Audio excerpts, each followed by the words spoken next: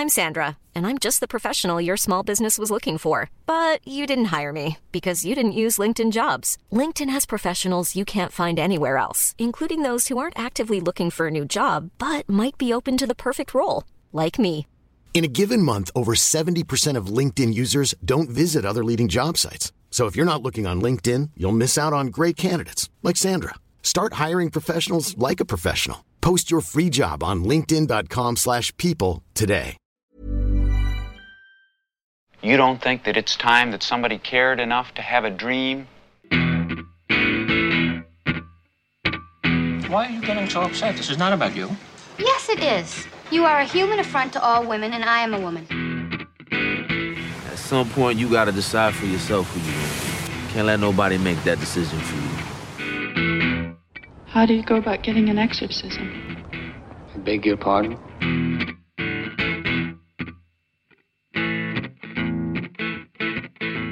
Hi, this is Mark Kermode. Thanks for downloading this Kermode on Film podcast. This week's episode is an exclusive interview with Rian Johnson, director of the killer new pick Knives Out, which is in UK cinemas this Friday. Ryan, welcome to the Kermode on Film podcast. So the film is going to open in the UK this week. For those who haven't seen it, is it possible to do a pithy description of what kind of movie Knives Out is? Let me do my elevator pitch. Yeah. Knives Out is a old school Agatha Christie style whodunit mystery, but it's an original story and it's set in modern day America. And what brought you to doing that? Well, I had been a big Agatha Christie fan since I was a little kid, both of her books and also of the movies. I particularly loved the ones with Peter Ustinov as Poirot. Those kind of big all-star casts, and not parodies, not comedies, but kind of cheekily self-aware of the genre. That was a sweet spot for me. Mm-hmm. So yeah, I'd always wanted to do one, and the notion of setting one in modern day, times, like modern day America, giving it kind of really trying to plug it into the here and now of it all, seemed like an interesting challenge. The tone of it is really darkly playful, which I love because it's got exactly that kind of razor edge. The edge actually that Christie always had, and people forget, I think they think of her sometimes as cozier than she is, and they're surprised when they go back and read her books. Is it difficult to get that balance between sinister and funny? Yeah, I mean, it is interesting, that balance. I mean, and I mean, part of it is casting really good actors, and because the trick, of course, is having these characters who are on the verge of being caricature, but it's not a parody. Like I said, it's not a comedy, and so you have, and it is also a film that tries to give you both the fun of a puzzle box, but also some kind of emotional payoff at the end. Mm-hmm. I wanted it to work as a movie. And for that, you need characters who are more than just caricatures. And yeah, it takes really good actors to be able to go very big and have so much fun with the characters and yet keep them at least slightly grounded. When you say that thing about on the very edge of parody, the person who skates that most clearly is the character played by Daniel Craig. Can you describe how you described him to your actor?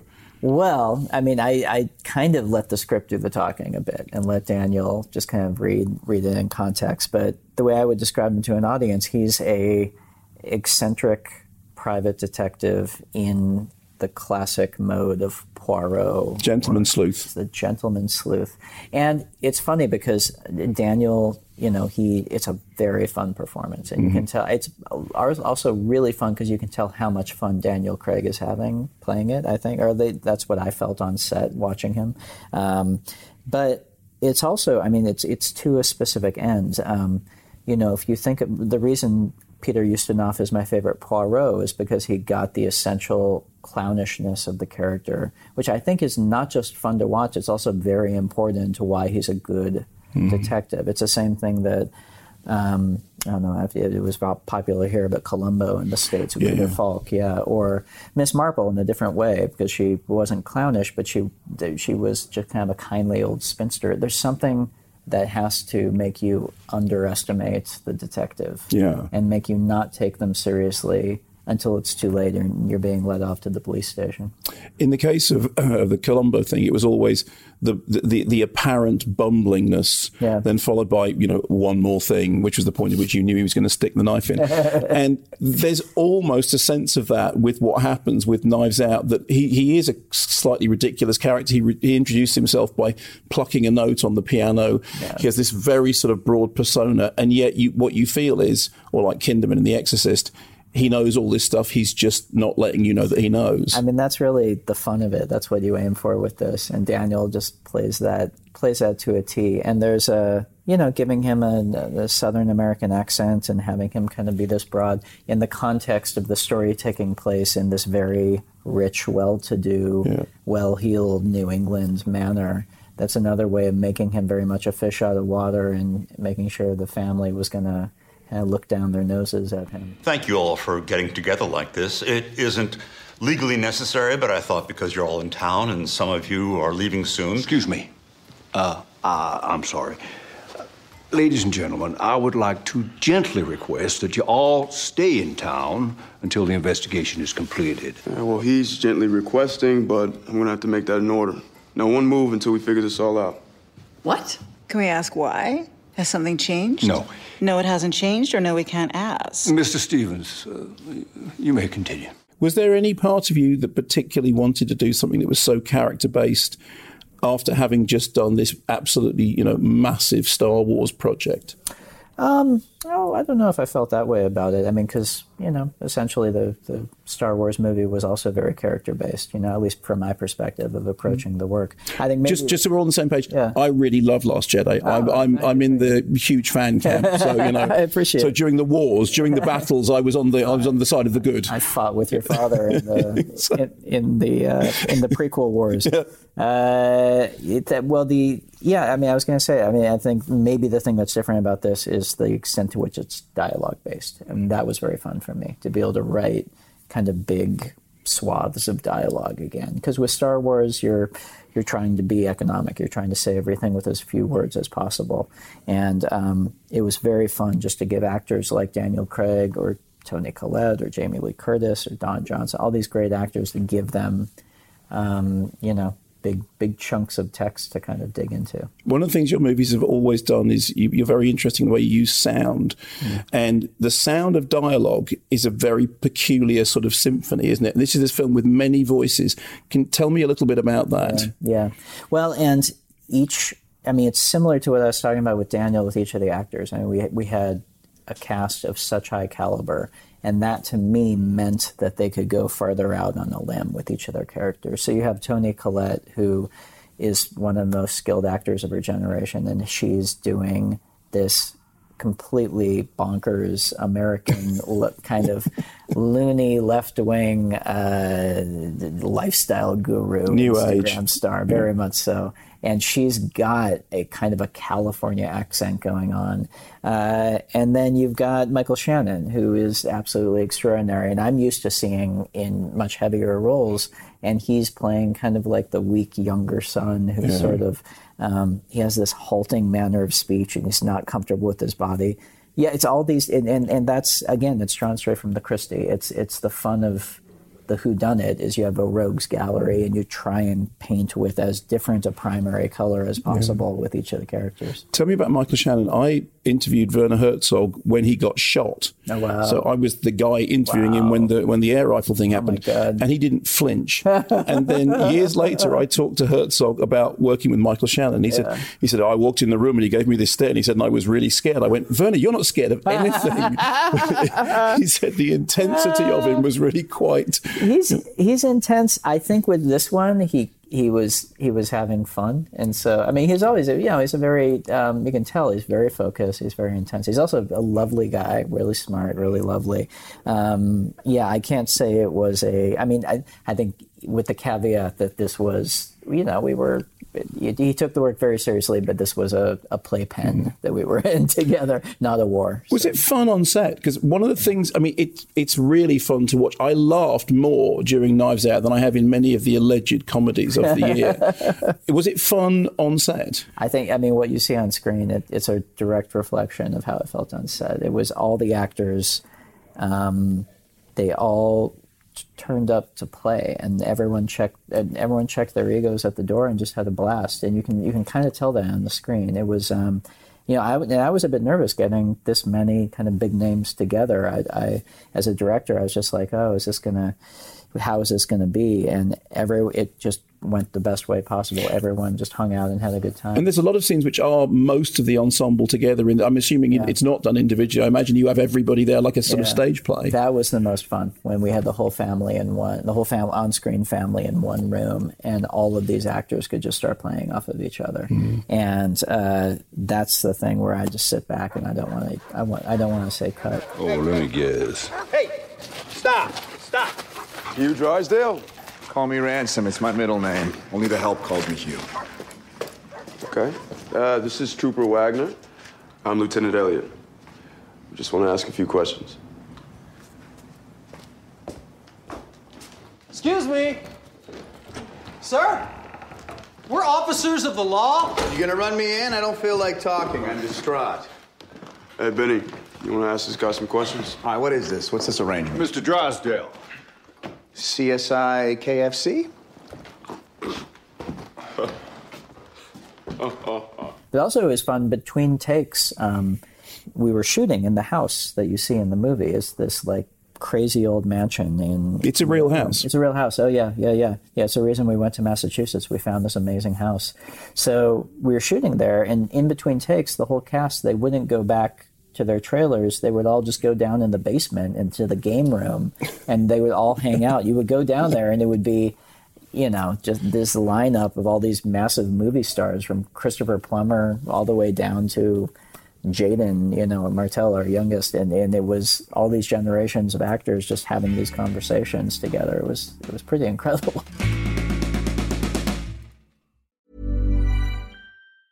Hey, I'm Ryan Reynolds. Recently, I asked Mint Mobile's legal team if big wireless companies are allowed to raise prices due to inflation. They said yes. And then when I asked if raising prices technically violates those onerous 2-year contracts, they said, "What the f*** are you talking about, you insane Hollywood ass?" So to recap, we're cutting the price of Mint Unlimited from $30 a month to just $15 a month. Give it a try at mintmobile.com/switch. $45 up front for 3 months plus taxes and fees. Promo rate for new customers for limited time. Unlimited more than 40 gigabytes per month. Slows full terms at mintmobile.com. Planning for your next trip? Elevate your travel style with Quince. Quince has all the jet-setting essentials you'll want for your next getaway, like European linen, premium luggage options, buttery soft Italian leather bags, and so much more. And it's all priced at 50 to 80% less than similar brands. Plus, Quince only works with factories that use safe and ethical manufacturing practices. Pack your bags with high-quality essentials you'll be wearing for vacations to come with Quince. Go to quince.com/trip for free shipping and 365-day returns. Because we're going to do this on Stage Talk, I was asked to pick some clips from your movies, and I went back to the opening of Brick because I remember watching that film and having an experience that I've subsequently discovered other people had of the opening sequence of Brick being the thing in which you went, oh, okay, fine, sit up, right, take notice.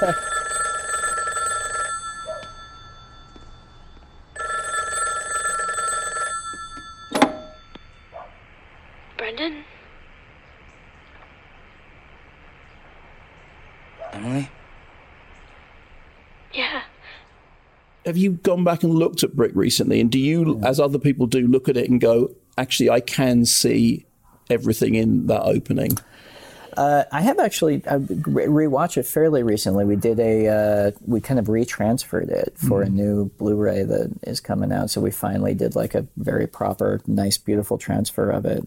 Did you leave the 2 days previous in? Oh, yeah. Yeah, I leave it in. Yeah, I know. It's controversial. I think it's still good. No, yeah, no. I have actually another good friend who's very much against that title card. Is like, well, in my head, any hand you can give the audience to orient them, especially at the beginning of something so odd as Brick, I think is worth it.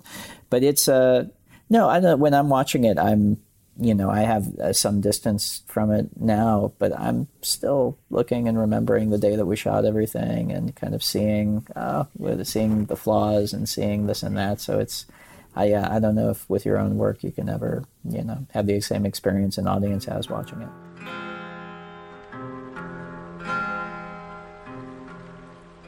I think one of the things about it's remarkable is the sound of that opening, because I didn't even realise it's a xylophone, right? Because it sounds like something clanking at the edge of your consciousness. Yeah, Nathan Johnson, who's my cousin, who I've been making movies with since we were 10 years old. And music, you play together as well, don't you? A bit, yeah, we goof around together. But he's a real musician. I'm not.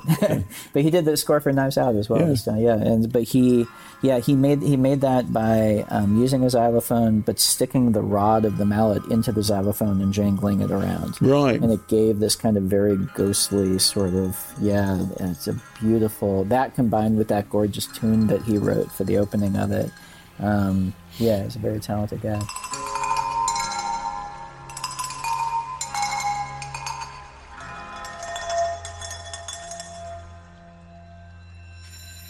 I remember in the room with us is my son, who, when he was much younger, said, "Dad, I really want to watch Looper. Is that fine?" And I went, "Yeah, it's fine." And then about halfway through, one of my friends came in and said, "Do you remember how dark Looper is?" And I said, "No, I haven't seen it for a while." No, the whole Bruce Willis shooting a kid in the face. Yeah. Bizarrely, I had forgotten. It's a tougher film than I remembered it being. Absolutely, yeah. It definitely. It's a hard R, as we say in the States. But it also, so much of it was about kind of,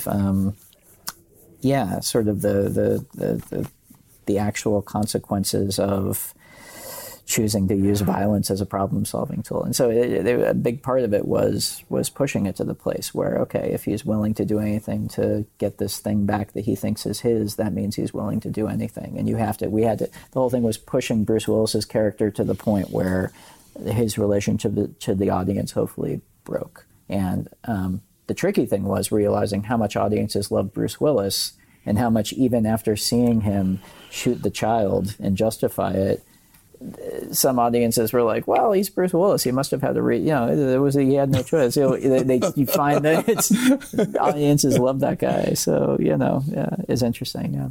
Are you still a big fan of genre cinema? Oh yeah.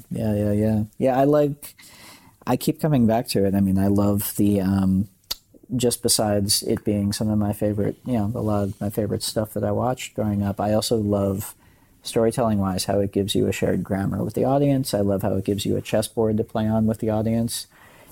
Instantly opens up a slightly meta conversation between you and the viewer in terms of what rules you're following, what rules you're breaking. Gives you a pathway on which you can do lots of interesting things and which you can use to kind of get to stuff that really matters to you. I met a traveler from an antique land who said, "Two vast and trunkless legs of stone stand in the desert.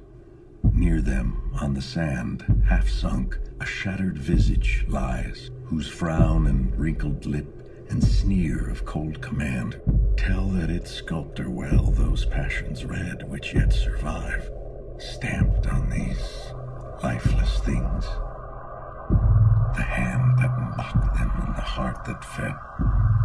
And on the pedestal these words appear. My name is Ozymandias, King of Kings. Look on my works, ye mighty, and despair."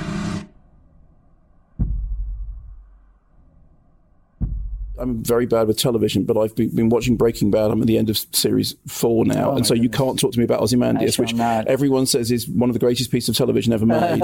But watching Fly was really interesting because that kind of, that Beckett aspect of it, the absurdist aspect of it, but also the slapstick comedy of it. And you are drawn to that kind of Keaton-esque, the whacking each other over the head with the fly swatter. That is slapstick comedy, isn't it?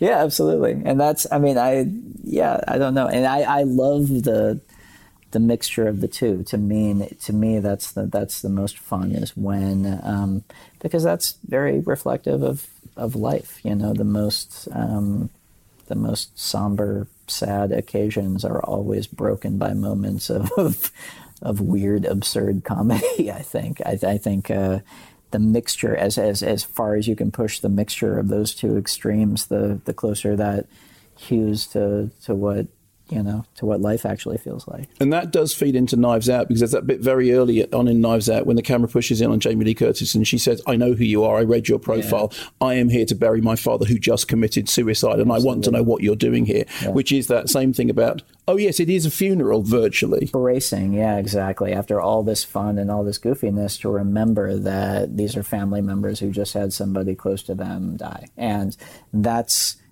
I don't know, first of all, that's the type of kind of like reorientation, and it's almost like the merry-go-round coming to an instant stop that I love experiencing as an audience member when a movie can do that for me.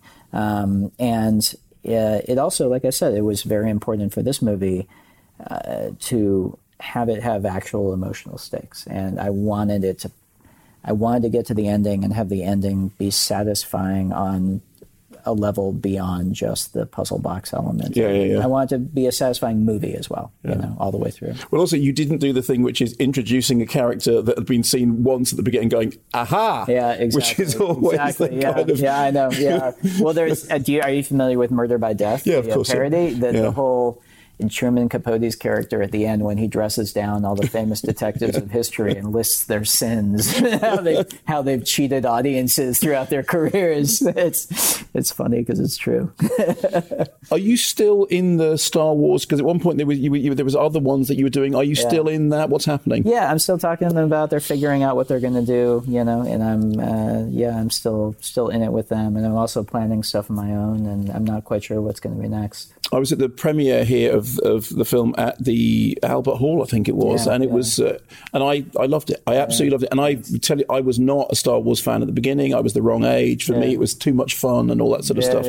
How did you find the experience of it? And also the experience of being in the middle of the absolute weirdness afterwards. It was, I mean, top to bottom, it was, the best experience of my life. It was absolutely extraordinary. I will go to my grave feeling like the luckiest man on earth that I got to go through the entire experience. And every part of it, from the people I got to meet and work with, the heroes I got to meet, the craftsmen I got to work with, and just the personally fulfilling creative experience of making it.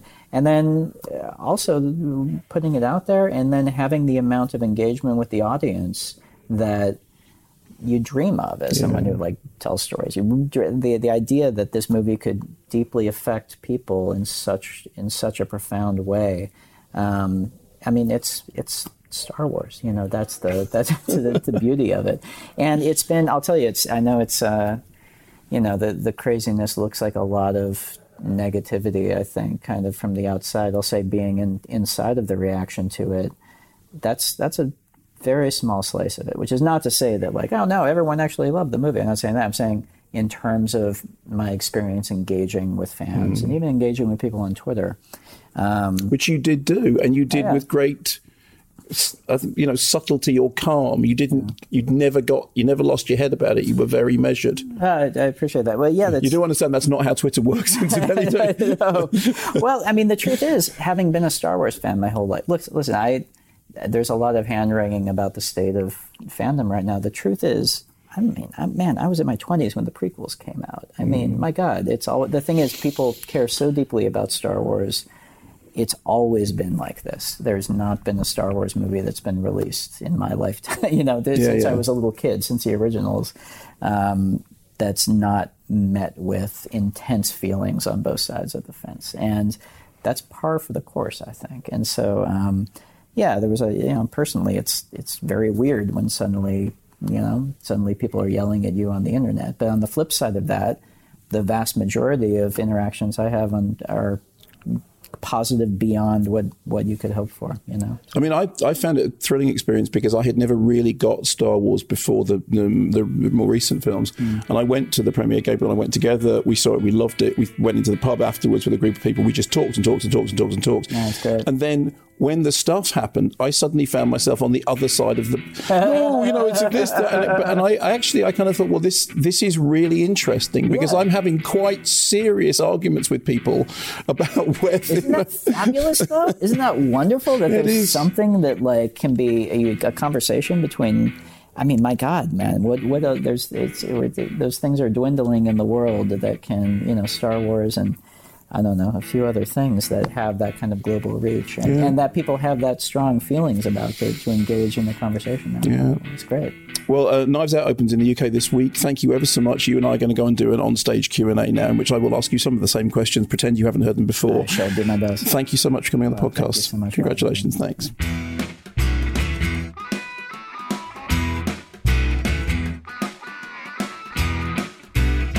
There we go. Thanks for listening to this Kermode on Film podcast. I hope you enjoyed my exclusive interview with Rian Johnson. If you've enjoyed the podcast, remember to tell your friends and to subscribe, or why not visit our Patreon page, which has got loads of exclusive content. Thanks for listening. Keep watching the skies.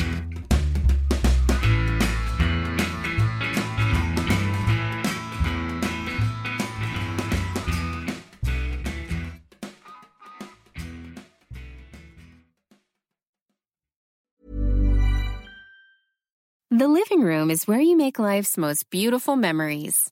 But your sofa shouldn't be the one remembering them. The new life-resistant, high-performance furniture collection from Ashley is designed to withstand all the spills, slip-ups, and muddy paws that come with the best parts of life. Ashley high-performance sofas and recliners are soft, on-trend, and easy to clean. Shop the high-performance furniture in-store or online at ashley.com. Ashley, for the love of home.